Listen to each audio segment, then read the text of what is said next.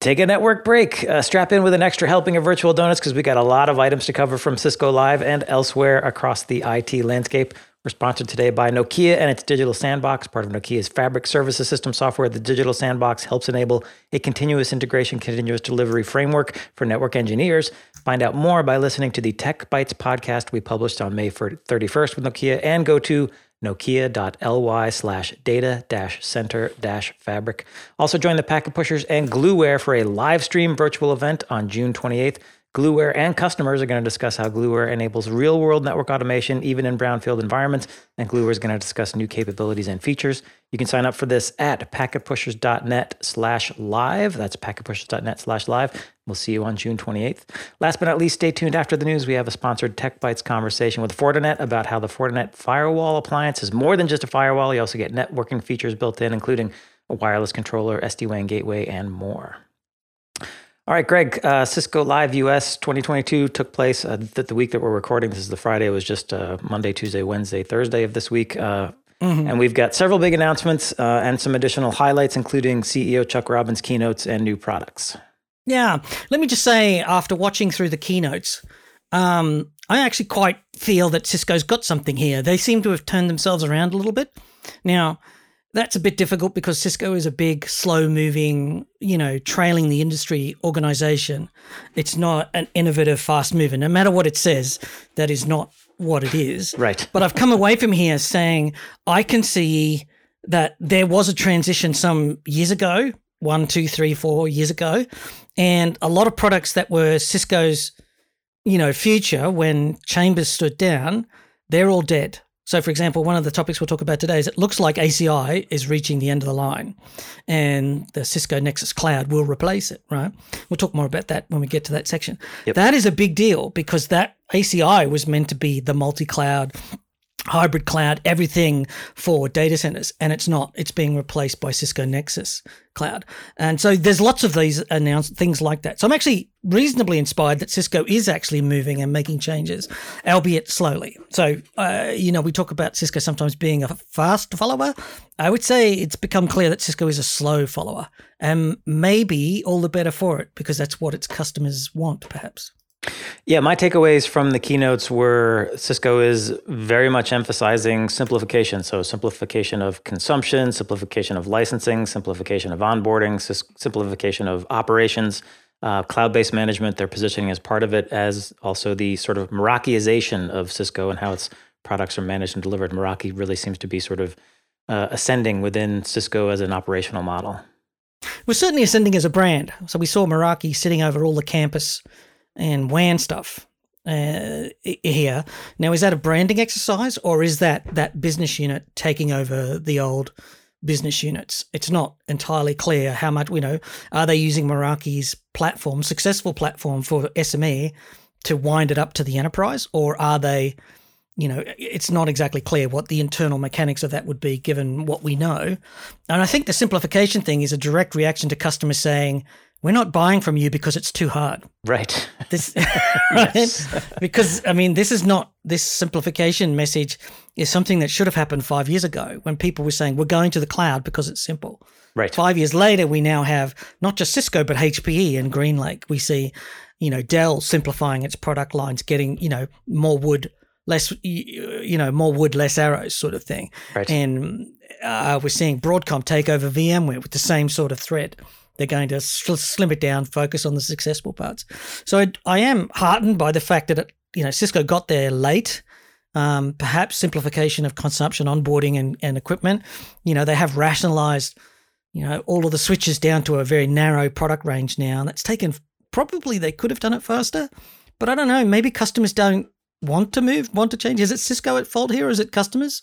Is there feedback? I don't know. Yeah, I think what I really felt, the main vibe I got from the keynotes is that Cisco is kind of a chastened company. It used to be the one who was calling the shots and was essentially saying, dictating to customers what they were going to do, and that's not the case anymore. Customers are restive. They're angry about licensing complexity. They're angry about cost. They're angry about product delays, and Cisco realizes that the tables have kind of turned, and if they want to keep customers and get new ones, they have to be a company that is much easier to work with. And that was, I guess, my key takeaway.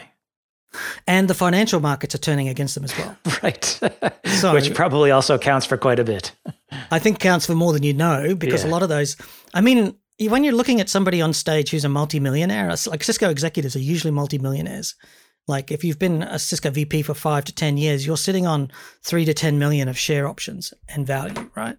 And so them exhorting you to do something, they've got a lot of motivation to convince you of their view on life. The share price does focus the mind. It does. And one of the things that I'm increasingly seeing, not always, is that people are saying that Cisco's not delivering. It's got no growth. Yes, it delivers a dividend, and yes, it's a stable player, but it's not delivering on its commitments. It's not doing the things that it says it does. Now, that's just a small percentage of the articles. Say 1/3 of the articles are sort of broadly critical of Cisco, while the other 60 or 70% are sort of saying Cisco's steady as she goes, or, Cisco's doing exactly the right thing. So, but that's not where we were 2 years ago or a year ago. Cisco was lauded as the backbone of the industry, the staple of the technology. It's the bellwether. And that's no longer true, because Cisco has been much surpassed by other tech stocks, which have moved much more rapidly to money. Look at Fortinet, which we've talked about, how quickly they've grown. They're not as big as Cisco. At 50 billion, they're not near Cisco's 250 billion market cap, but they've come from 10 billion to 50 billion over the last 3 years. So that's like, what can you say about that? That's not, whereas Cisco is still 250 billion, hasn't grown revenue, hasn't grown market cap, hasn't made any significant acquisitions, hasn't changed substantially. Even after this keynote, Cisco's still the same old Cisco. Not much has changed. But yeah, I take your point about being chastened. There's definitely a sense of we've been told and we have to do something about it. I think so. All right, let's dive into some of the announcements. First, one of the announcements came out. Cisco announced that a Catalyst 9000 switch and AP lines can now be managed via the Meraki dashboard in 2 modes, a monitoring mode and a management mode. So if you're interested in managing Catalyst via the cloud, you can do that now via the Meraki dashboard. So I think this is super interesting. The Meraki dashboard has obviously proved very successful, but more importantly, it's been very successful with small to medium enterprises who then go on to become large enterprises. But even more importantly, the people, the engineers, go from small to large as their career develops. And I think those people who started with Meraki and that simplicity and that cloud hosted, when they go up to the big networks, they go like, this is ridiculous. Why? Right. Does that make sense? Yes, absolutely. I take your There's point. a bit of a millennial sort of thing going on there. And I think that's one thing to think about. I think also Meraki sort of proved itself as a stable, cost-effective, the simplified model works, customers buy it. We've seen a lot of people say it's just easier to operate Meraki than it is to operate the Catalyst and DNA Center and all of that custom in-house developed stuff that Cisco got to run campuses and all that. Customers just don't like it. And I think is the general sense that I get from people. Do you get the same? Yeah, and that's, again, tying back to that try to simplify model. Cisco realizes it has to simplify. Meraki has a reputation for being easy to use, easy to operate, easy to onboard and consume. And so Cisco's trying to adopt that model across its product line, which also leads to our next news story. Cisco announced that soon you will be able to manage Cisco Nexus switches. So these are data center switches from the cloud. This isn't inside Meraki. It's inside the Intersight platform, which manages UCS and storage gear. They have a cloud version of that. So you'll be able to also then do your Cisco Nexus switches and ACI from the cloud. Yeah, so a couple of interesting things here. One is it's no secret I've been critical of ACI for a while. ACI was intended to be everything. It was meant to run the data center, and we were told it would eventually extend into the WAN and the campus. And at some point, they tried to make ACI for the public cloud. That seems to have faded away. And now we have this Nexus cloud, which is not only going to be able to connect your on-prem data center networks, but also your off-prem data center networks. So if you're in Azure, AWS, or Google, this Nexus cloud will manage all of it, and it'll also give you the visibility. So your switches will send up the telemetry to the Nexus cloud, and the cloud networks will also be configured to send telemetry in so that the product can start to tell you stuff here. So it's not here yet, which I think was a bit sort of disappointing. As always, Cisco tends to, announce first, deliver later. Yes.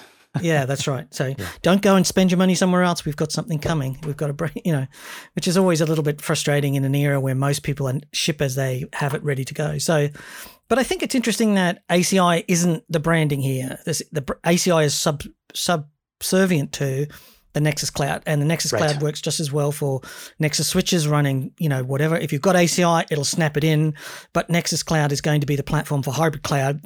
That means ACI is not the core of this strategy anymore.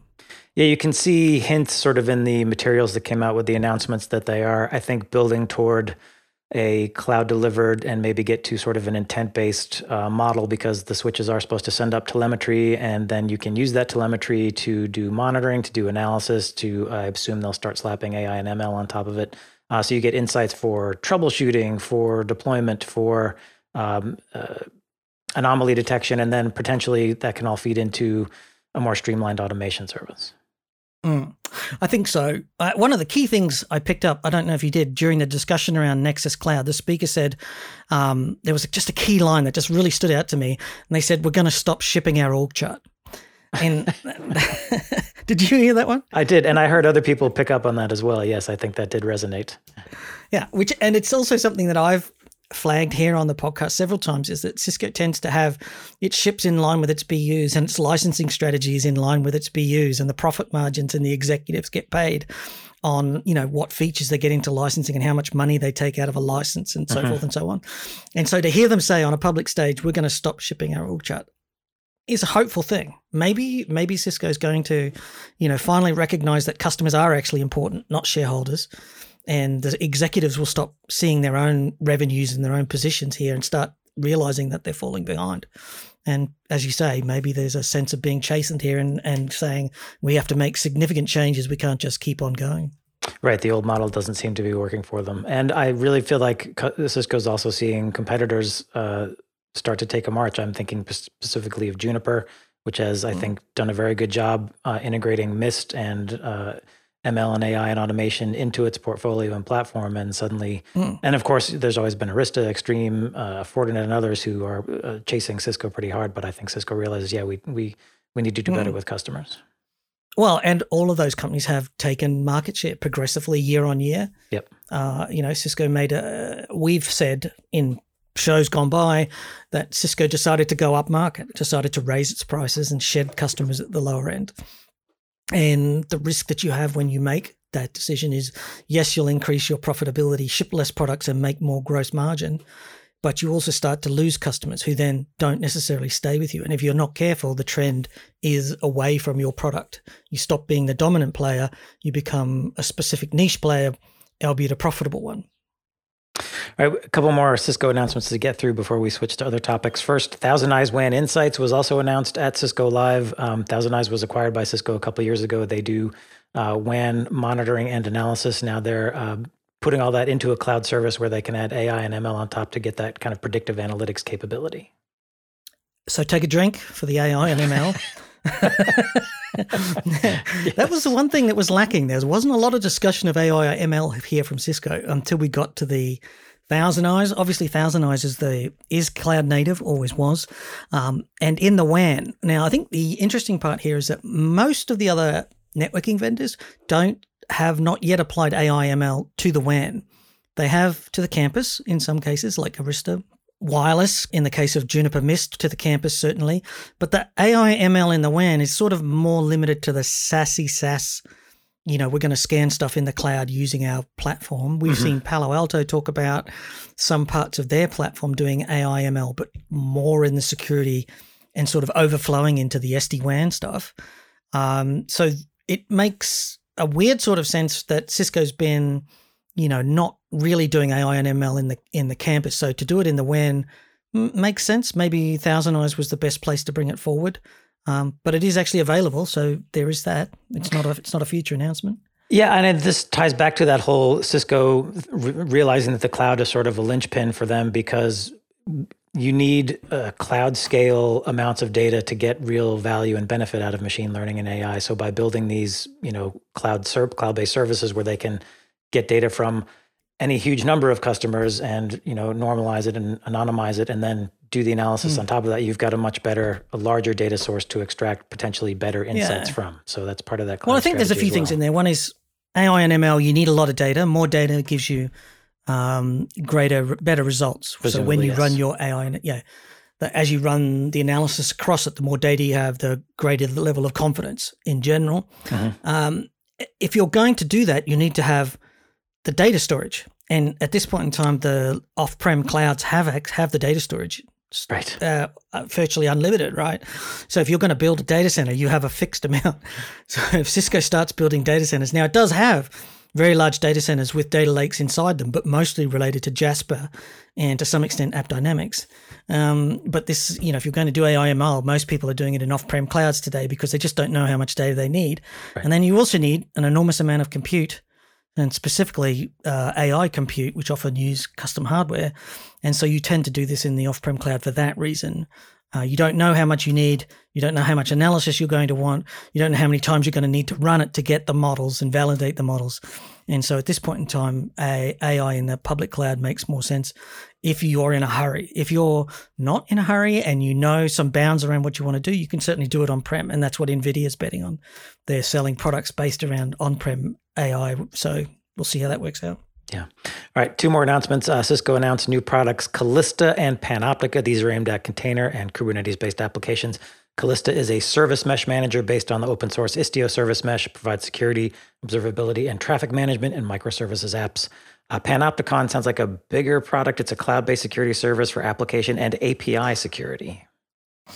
These were very interesting. I don't know if you noticed this, but if you actually go to their websites, they're not on the Cisco website. They're standalone I did notice websites. That. Yeah. So panoptica.app and the other one is Callisti.app, Calisti .app. So and then on the top it says the Cisco Service Manager. That's an interesting thing here. There's Cisco has announced something called the Emerging Technologies something inside of Cisco, which is a product, which is an incubator for a range of tools for cloud native. And that, if you go to eti.cisco.com, you'll see it. And Callisti and Panoptica are part of that business unit, if you like, Cisco's internal structure. And there's also another one called Telescope, which is a native application, but they didn't talk about that one today. But if you actually go to Panoptica or Callisti, they're not, it just says Callisti.app, the Cisco Service Mesh Manager. In the case of Panoptica, it actually says the Secure Application Cloud. So I think this is to sort of say, we've got some open source components to these, so we're going to hold them at arm's length. And I also wonder how much the success of the Meraki and Thousand Eyes holding the old branding at arm's length, and maybe they've decided to repeat that as a business strategy. Does that make sense? It does. It also could be to try to make these as easy to find and consume as possible. If you're trying to hunt around on the Cisco, general website for stuff, you may decide to give up. But if it's a nice standalone, easy website, maybe you'll get in there and start using it. Yeah, it seems odd. I do think there's an open source component here. So maybe Cisco wants to hold them at arm's length and try and cozy up to the open source community. It hasn't actually been, so in spite of Cisco's significant commitments to open source, it hasn't really turned around its reputation amongst open source enthusiasts like FDD, and some of its contributions around the eBPF and so forth have been significant, but its VPP code and FD.io, I think, are the two things that I know most about, and I'm sure there's others. But in this case, the Panoptica is actually contributing Kube Clarity, which is a Kubernetes runtime vulnerability scanner. It's on GitHub, and also a thing called API Clarity, which is a cloud-native visibility tool for APIs, utilizes a service mesh framework to capture and analyze API traffic and identify potential risk. And that is also on GitHub. So these are Cisco projects, open source project, as best I can tell. It's not exactly clear. They don't do a great job of explaining how this works, and I have to sort of interpret between the lines, and I could be getting this wrong, in which case I apologize in advance and make your own judgments. Yeah, and if you have insights on any of the things we talked about, you can always hit us up at packetpushers.net/FU. FU is for follow-up. We're always happy to get corrections, comments, clarification. Yeah, right. I just wanted to, before we jump on, I just wanted to make one comment. And this is a little bit cynical, but this is, if you stand back far enough, one of the things that Cisco did do well is I was very pleased to see Cisco talking about their social initiatives. They've got a number of them, environmental, and Chuck seems to be personally very committed. At least they didn't put Chuck on stage for the whole time. That was a relief, by the way. He's not a great speaker. He really does sound like a self-help business textbook. One of those awful ones that sort of says, be the change you want or something. Anyway, it was good. It was good to see him on stage, but good that he was only on for 20 minutes and then left it to people who are much more interesting. One of the things that struck me here is that when you're looking at all of these announcements, effectively what they're doing is putting a software layer over the top of AWS, Azure, and Google. So, and I think that's an admission that Cisco can't compete. And we've seen the same thing from a number of other vendors. So this is not, but I think this is a confirmation that this business model of saying, we're not going to compete with these companies anymore. We're not going to try and make EAS or PaaS or whatever. What we're going to do is lay some sort of layer over the top of it that fills in the gaps that these companies aren't doing. And that keeps them back in control of the customer. There's two ways to control the customer. One is to be right at the bottom of the stack and take control of it. So with Apple, with the smartphone, for example, it owns the smartphone and everything on top of it doesn't really matter because Apple controls. But the other way is to put something over the top. So more like the WeChat app out of China, where the app sits on top of every phone. It doesn't really matter what phone you have, right? Either of those business strategies is perfectly viable. But I think in this case, Cisco is moving to the model where we have to put something over the top of AWS, Azure, and Google because all enterprises will have all of those clouds. And they'll have an on-prem cloud for the foreseeable future. So the tactical the strategy here, and the tactical, it is tactical at this point in time. I think it's not an all hands in because Cisco hasn't dumped everything it was doing before and gone all in here. It's very much trying to bridge all the worlds and keep all the balls in the air. So wrapping this layer of software over the top of Azure, Google, and all that sort of stuff gives you in a position to own the customer, so that AWS and Google don't get to drive the industry or drive customer decisions. They just become commoditized components. And that's something that I'll be watching going forward. Does that make sense? Absolutely. Yeah. You're not going to outcompete AWS, Azure, and Google in terms of building cloud infrastructure. So yes, I think we're seeing a lot of companies try to go over the top and add value there and at least hold on to part of the customer, even if they're not getting that hardware sale. Yeah. Yeah. And I think also the executives have probably finally internalized that. Like they've lost, right. You know, like the world changed underneath them while they were watching. And if you can't beat them, join them. If you can't beat them, you have to change your strategy. So maybe that's to get an overlay. Yeah, your thesis about being chastened, that maybe that feeds in. Does feel to me that way. But on the whole, I'm very pleased. It's good to see Cisco changing because I think it had to. But I don't feel that Cisco's leading here. I feel like Cisco's been driven to the change. Yes, this was not like a decision, a proactive decision. It was forced upon them, but at least they have recognized it. Yes. Yeah. I mean, it was only a few years ago when Cisco called SDN still does nothing, and now look at where we are. Right. So it's like to my face, to my face. Yes. All right. We have a ton of links that will accompany the show notes to this podcast. If you want to get more details on all the stuff we talked about, we'll move on. We got an FU from a listener named Dan that Juniper Networks has announced the end of life on several routers in the portfolio. There's a link in the show notes if you want to go check on gear in your networks. Yeah, well, we've got a link. It's a bunch of, I think the key here is that this is really current products. So 10,000 series devices, which is the data center networking strategy that wasn't the one that lots of people didn't like, but a lot of MX routers and stuff that's a lot of people have sort of seen as current technology. They're not all that old. So I'm not really going to get into what the products are. I think what I wanted to say here is that Juniper does have a history of keeping people moving, so obsoleting technology once it gets to a certain point in the cycle. Now, you can have a debate about whether you want to operate 10 to 20-year-old equipment if you choose, right? But you've also got to pay maintenance on that equipment every year. And for a long time, that was a business model that companies did, that networking vendors did pursue. You could make more money from maintenance than you ever did from sales. So Cisco tech support or Cisco maintenance, for example, if you bought $1 million worth of a kit, you would pay $350 million a year to put it under maintenance. Rule of thumb, but that was about right. So every 3 years, you could have bought that equipment again. So if you're hanging on to that for 10 years, 20 years, Cisco doesn't have to make anything new.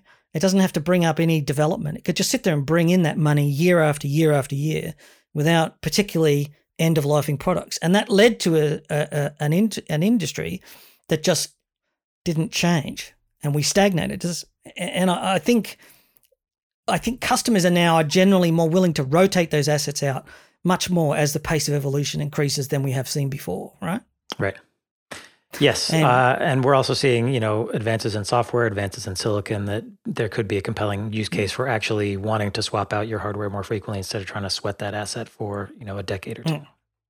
Well, that's right. So ASICs, and I think to a large extent, the large cloud providers here are driving a lot of this because they need to get bigger faster. So they're driving, when we got to 100 gig, we thought we might have a decade before we got to 400 gig. guess where we are? 400 gig, talking about 800 gig or 1.2 terabit Ethernet, right? Yes, we were talking about 800 gig. Yeah. So if the vendors have to keep producing this new ASICs, there's no point in holding on to the old stuff. The business model shifts away from revenue extraction from long-held maintenance contracts at very high profit margins and very low costs, underlying costs. You have to keep innovating new ASICs, new spins. And we're seeing, Broadcom and Cisco, Silicon One, and all those things innovate, pace their Cisco out at a 2 to 3 year cycle. And you can't keep holding on to those old assets when you're doing that. So between all of those factors, I actually think you need to start getting used to this. We're going to see much faster refresh cycles around the hardware. And especially as we get into the cloud, if your company is moving to the cloud that we've talked about so often, then you don't actually want to be dragging all this old silicon behind you. You don't want to have to maintain a team of people maintaining 20-year-old hardware anymore. Yeah. All right, links in the show notes if you want to get details for yourself. A quick break to tell you about our sponsor, Nokia. Their digital sandbox lets you create a digital twin of your data center network so you can test and validate configurations and changes before pushing them into production.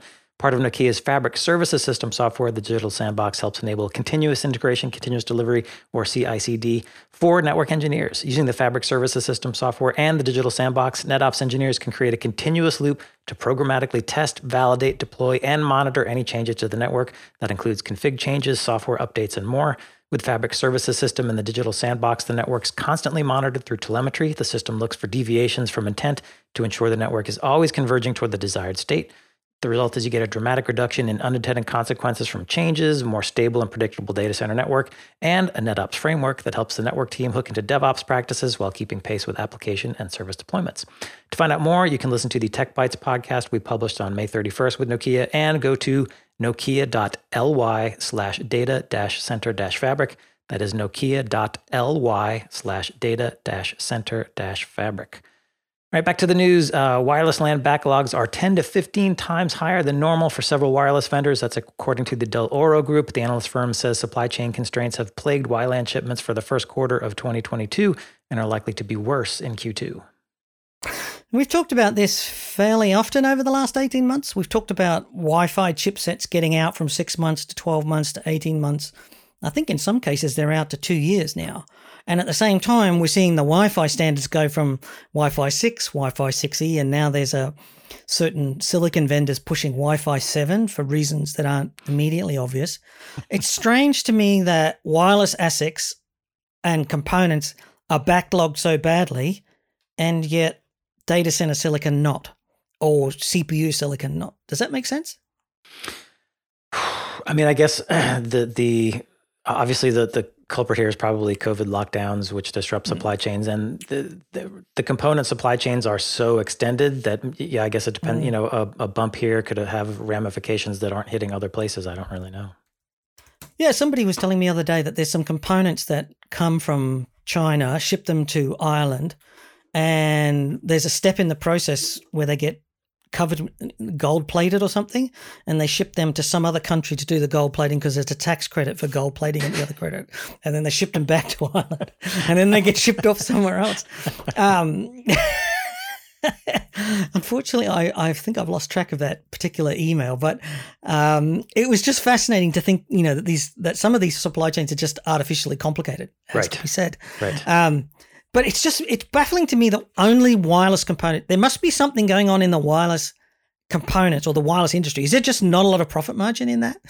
Is there something about those chipsets that make them not worth making, that they're in short supply, but, maybe the money is in core routing ASICs? Cisco talks about Silicon One, Genesis, and Arista's not having too much problems with supply chain. Why is it that wireless components are so badly backlogged? It doesn't make sense. It just doesn't. I can't gel with this.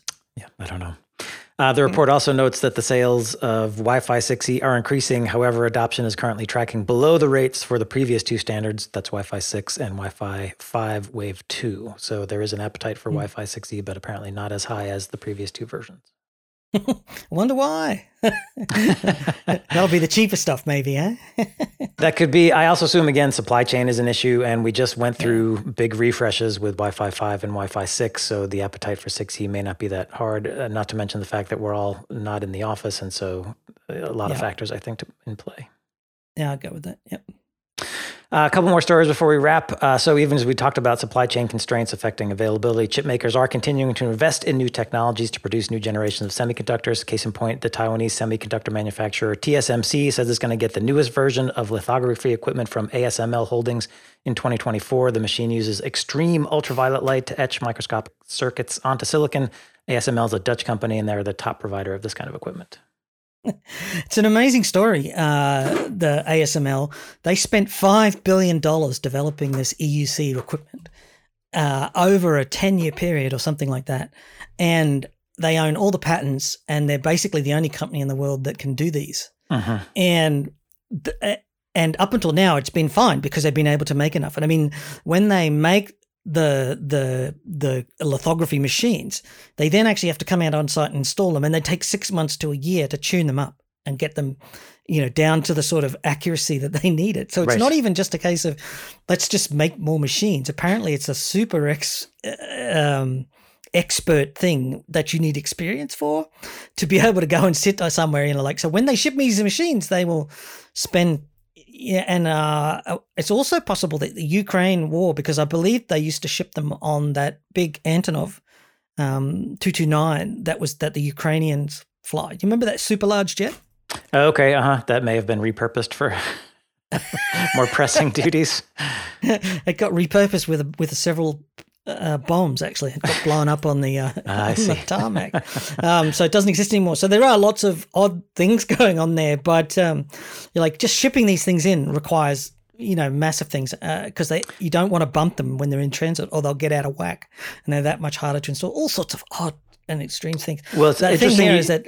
Yeah, it's interesting you bring that up because the story that Reuters reported is that while TMC is expecting to get this equipment delivered in 2024, it's not going to actually be able to use it to start making chips in any significant numbers for some time after that. I think probably because of this, all of the requirements to get the equipment up and running. Yeah, they'll get it in 2024 and it'll go into production in 2025.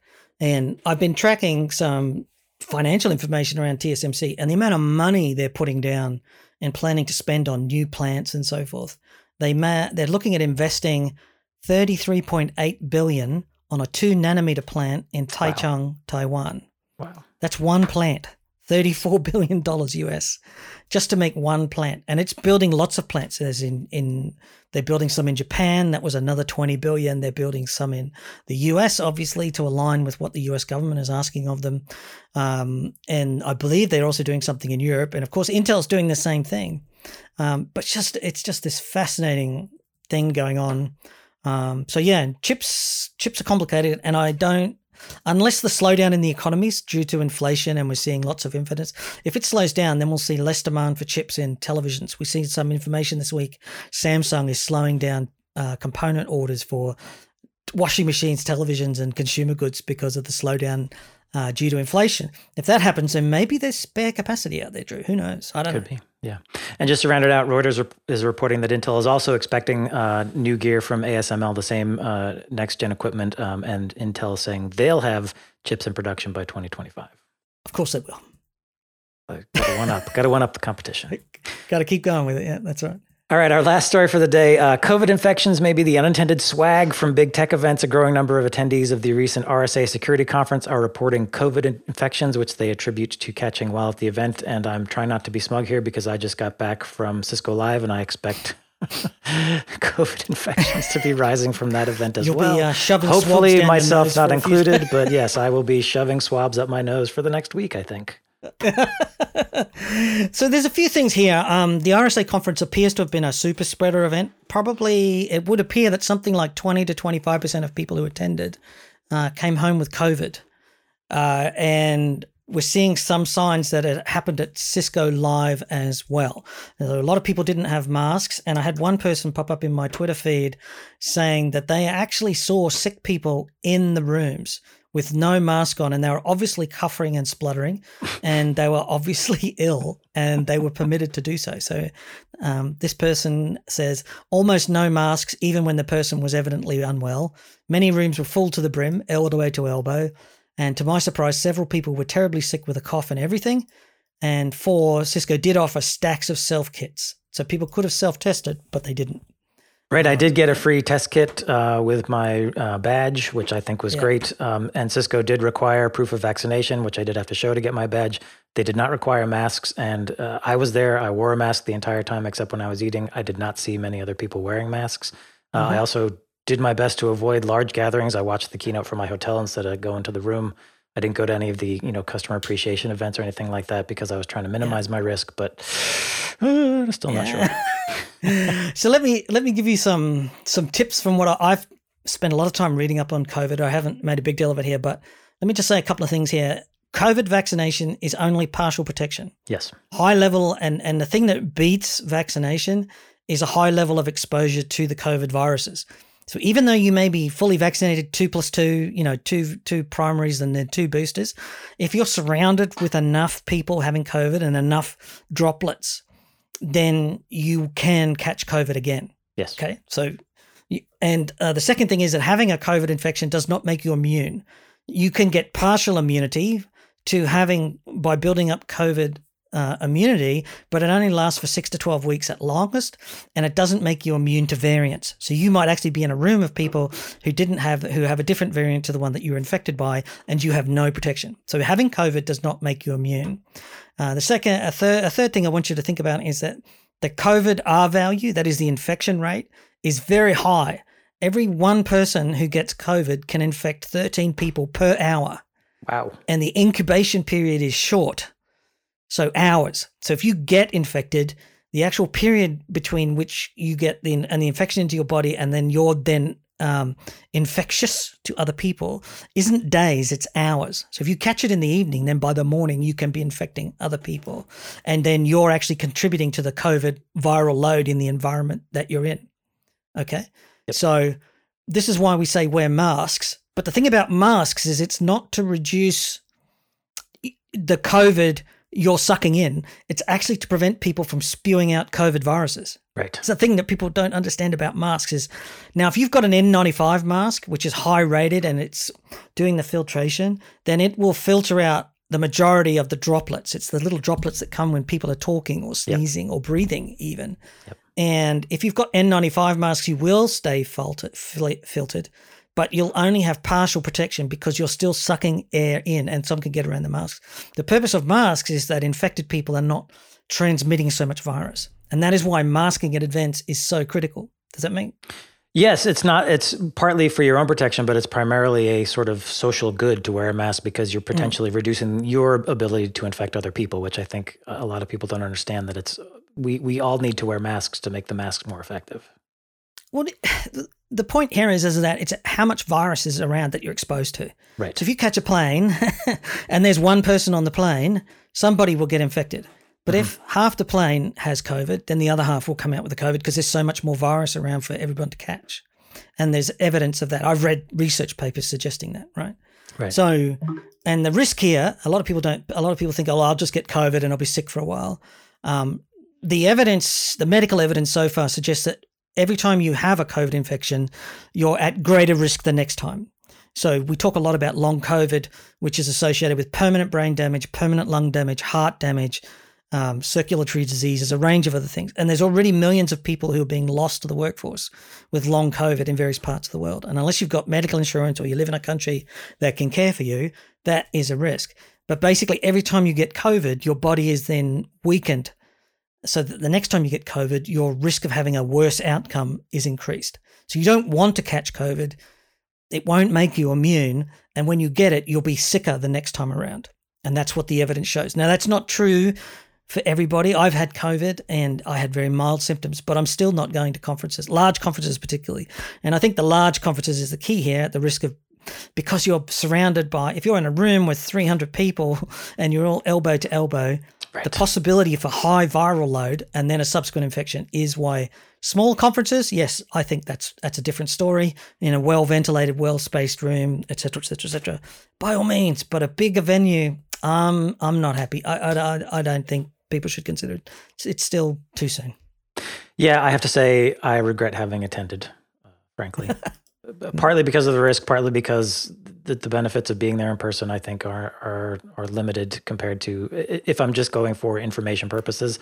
I could have gotten everything I needed over the internet. Yeah, I do miss meeting people, though. Well, that's very true, and that's the reason I went. And I did enjoy meeting people. But if I'm bringing home COVID, I love everybody, but it wasn't worth it. Yeah, so that's the story. That's I've spent a lot of time agonizing on whether to continue with events or not, and this is where I sit at the moment. I just think it's just a bit too much. Sorry to bang on about this, but that's my perspective, and I hope that sharing with you helps you make your own decisions about how you want to handle it. Something to consider as we spin up the next round of conferences coming through the end of the summer and the start of the fall, to put that in the back of your mind and think about whether you should be there. Yep. All right. Well, on that note, that does wrap up the news portion of the show. We've got a sponsored Fortinet conversation as a Tech Bytes coming up about how it's Fortinet firewall appliances, more than just a firewall, more networking features built in. You can hear that right now. Today, we welcome Fortinet to Tech Bytes to discuss the universal nature of the FortiGate hardware and software. Now, in the Fortinet product range, the FortiGate appliance is actually quite the same hardware platform right the way across from small to large, and it runs the same FortiOS operating system.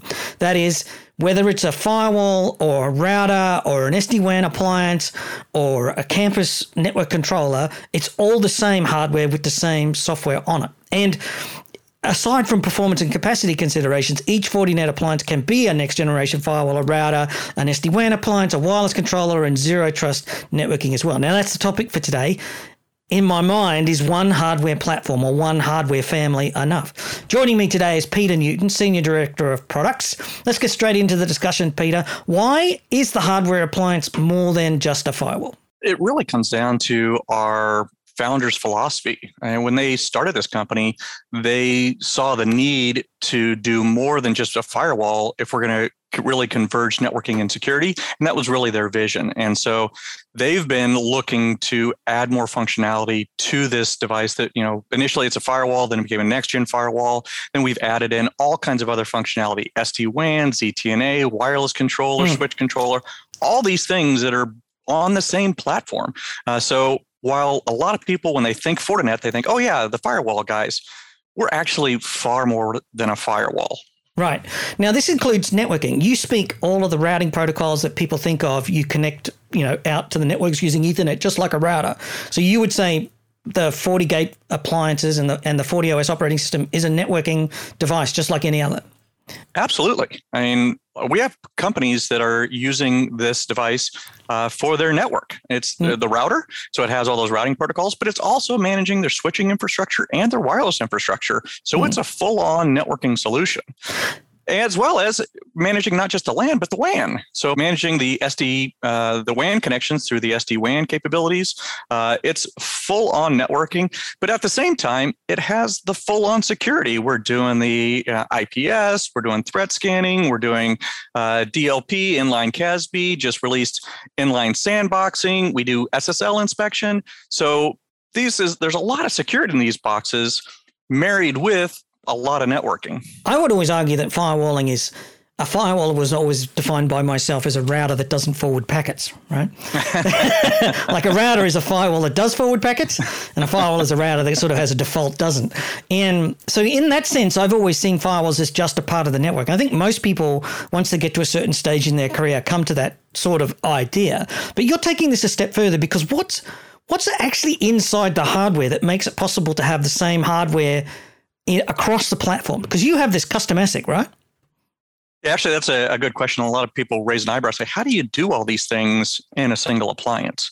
And it really comes back to the fact that Fortinet is the only one out there that rolls our own ASIC. So we do a custom ASIC. We've been doing this for more than 20 years now. We're on our 9th generation. We have 3 different chip lines at this point. We have 9th generation in one of them. And that really gives us the additional horsepower, our ability to offload into silicon what others are doing in software gives us a lot more of horsepower to play with. So we can marry the ASIC and our operating system to enable this security and networking all in one platform, and to have all this additional functionality turned on and still be delivering top quality, best in class performance. So what you're saying there is that a lot of firewalls are an Intel x86 or a MIPS CPU or, whatever it might be. And you can go and buy an Intel NUC type, some sort of computer that's sub $1,000, and you can slap some code on top of there, run a bit of Linux, and you can call it a firewall. But it's not a networking. It'll do things, but it's not really a networking appliance, and its performance is strictly limited by CPU to memory bandwidth and CPU to NIC bandwidth and things like that. Well, it can still do those functionality, but it's not going to do it very well. And that's where people say, well, you can't run all these things at the same time because the hardware just won't support it. With our custom ASIC, we can, and that's the big difference. And when we launch a new product, we will go out and survey the market and say, okay, what kind of throughput and power do we have compared to the competition? We call that our security compute rating, and we have this on our website. And we're typically in the 10 times or 15 times what the competition is able to do with the off-the-shelf silicon. So, people look and say, there's no way that you can have both a firewall and an SD-WAN and a ZTA and a wireless control in the same box running at the same time and doing SSL inspection. And the answer is yes, we can. And, we're happy to do demos and performance testing with our customers to show them that, yes, this box can do it all because we have that ASIC capability. Yeah, my understanding is that the ASIC does the network intensive stuff. So you might not run the wireless controller or the campus controller in the ASIC, but you would certainly be doing firewall, next generation application detection, DLP, SD-WAN steering, that sort of stuff. That's all done in the ASIC. Well, there's a variety of features that are done in hardware. A lot of the more processor-intensive stuff, like the encryption, like the tunnel processing. So in the Wi-Fi, the CAP-WAP tunnels, we're able to accelerate that element in the hardware in the same way that we can accelerate the SSL decryption, which is also a relatively intensive. A tunnel is a tunnel. CAP-WAP, SD-WAN, SSL. Yeah, so running that encryption on a standard CPU is going to chew up a lot of bandwidth. And you see that in competitor products where when you turn on the SSL decryption, suddenly the performance and throughput drops dramatically. Right. We see a minor drop. And so we're actually the only vendor out there that actually publishes our SSL decryption numbers because we are able to maintain such high performance even with that security turned on. So we analyze it and look at what are the computational intensive things that we can do in hardware, and we do that and offload that into hardware. When you say you're better, how much better? Well, what we'll do is we'll take a look at a given price point for a product in the market, and then we will look at what our performance and throughput is versus their performance and throughput, and we're seeing that we are 10 times or 15 times better than the competition for a given price point. Right. So now, just for the people who are listening, if you want to see the research on this, Fortinet does publish a bunch of papers on this, and there's things like the FortiGate 600F, which delivers 18 times the SSL inspections performance versus competitors in a comparable price bracket. Now, if you want to see for your own choice, do a search on Fortinet's website or get in contact with your reseller and you'll be able to find that information. It is actually something that Fortinet has done for a very long time, just in case you didn't know. SSL inspection and that deep, not only next generation firewalling, that has always been a part of the product family. I think I've been working on Fortinet on and off for about 20 years, and that has something that's always been done. Is it that the ASIC gave you the edge? And that's really enabled us to be the most popular firewall on the planet. And right now, almost 4 of every 10 firewalls shipped is a Fortinet. And we really believe it's because we deliver all of this capability and deliver it at such a competitive advantage to the others out there. If you look at the next 4 competitors combined, they don't match what we ship out in terms of those appliances. Yeah. So I guess the interesting question to ask is, why is Fortinet doing this and not others? If this is such a competitive advantage, why is it that we don't see other companies taking down the same strategy, building an ASIC, doing custom forwarding like this? Well, I got to think it comes down to our founders' philosophy. When they initially started the company, it's 2 brothers, the Shi brothers. They said, hey, we need to marry networking and security. And in order to do that, they said, we're going to have a custom chip to do that. And so they've been investing in this ASIC concepts from day one. Now, the thing is, ASICs are expensive. It takes a large team of engineers. It takes years before you get your ASIC, actually functional. So it's a definite commit to go this path. But others said, hey, we can get to market faster if we use off the shelf. We'll just buy a bigger CPU and we'll run it that way. It's, everything's software, right? Well, our founders, they're engineers by training. They said the only way you can do this and do this with all these features is doing your own chip.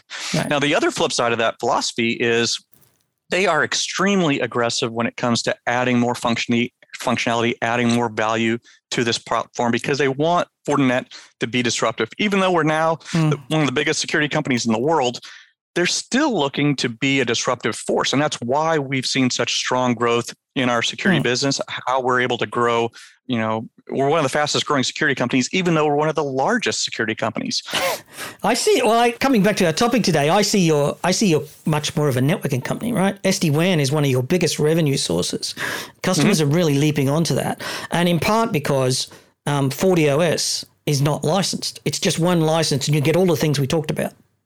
Yeah, that's exactly where I was going, to say that Fortinet, we can sell our appliances purely as an next-gen firewall, just doing the security stuff. You can also sell it just as an SD-WAN box, just doing the SD-WAN stuff.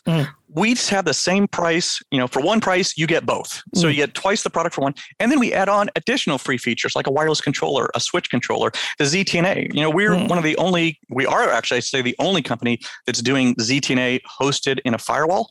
And we do that because it enables universal ZTNA policies, because you can put our firewall on premise, you can put our firewall in the cloud, you can purchase it as a service with our SASE. And now that enables that application access policies for wherever anyone is. If they're working remotely, they can run through the cloud. If they're working on a dense campus, they can have those access policies with the on-premise firewall as they're accessing on-premise applications. We get ZTNA everywhere, and there's no extra cost for it. It's just part of what's bundled into the service. And that's really the founder's philosophy of adding more functionality, adding more value. Yeah, but the thing that I really like is that you've got the same FortiOS on every one of these hardware platforms. So regardless of whether I'm working on the branch or whether I'm working at the core of my data center or on a virtual instance on a cloud, it's all FortiOS. Same CLI, same web interface, same GUI, same operational controls. We'll talk more about FortiCloud and FortiManager in a bit, but that to me is really appealing. I don't have to deal with one division of Fortinet for my campus, which is the switch controllers, the stacking capability in branch networks. I don't need to deal with another division that's got a different operating system on their wireless. It's all FortiOS. Yeah, it's not only all FortiOS down from that, branch device all the way into your core router that can do, up to a terabyte throughput, but also, because we have this same box that's doing these other functions, as you move from doing your firewalling to doing your SD-WAN to doing your WAN management, and then being able to understand what's happening there, seeing the reporting, being able to correlate events between your switching, your wireless, and your network, it's a single interface. And so you have actually consolidated reporting. It's easier to pass audits. So there's all kinds of benefits from having this networking and security converge. And from a management standpoint, you can manage it from the cloud with our FortiCloud management, or you can manage it with our on-premise manager with FortiManager. So we have all kinds of visibility and management tools. And because we're converging so many functionalities to a single platform, it actually speeds up any analysis and understanding of what's going on, as well as making it easier to pass audits. The last thing I wanted to talk about was zero-touch network access, hot topic for the moment. Now, you've got zero-touch or ZTNA. What's unique about the Fortinet capability? So our ZTNA, it is what we call universal ZTNA. As mentioned, it's another free feature that's available if you have our firewall. It does require that you have our endpoint because it is an agent-based ZTNA solution. But if you have those two elements, and our agent, it's not just you buy a ZTNA agent. This is our VPN solution. It's our security fabric agent. So it's providing telemetry and device information. It's doing inventory on what are the applications on the device. It can control USB as you plug into that laptop. So it has a whole functionality. It's a product that's been on the market. It's been our VPN solution for years.